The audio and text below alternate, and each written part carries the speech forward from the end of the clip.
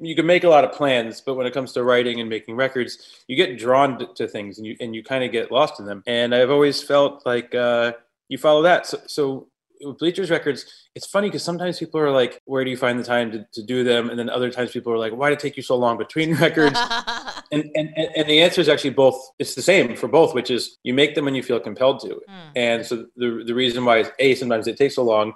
And also the reason why I always have space to do them is, it kind of comes out of you. So in a weird way, there's almost a relief to it. Like you're just left to be the person documenting it. Like, so you come home and you get an idea, you go write it out, or you think you have a day off, you think you have a week off, you think, I started writing again recently. I thought I was going to have this sort of relaxing after the album comes out period, and stuff just happens. So I don't know. It's a question that comes up a lot because I guess I appear to be a certain amount productive. Yeah.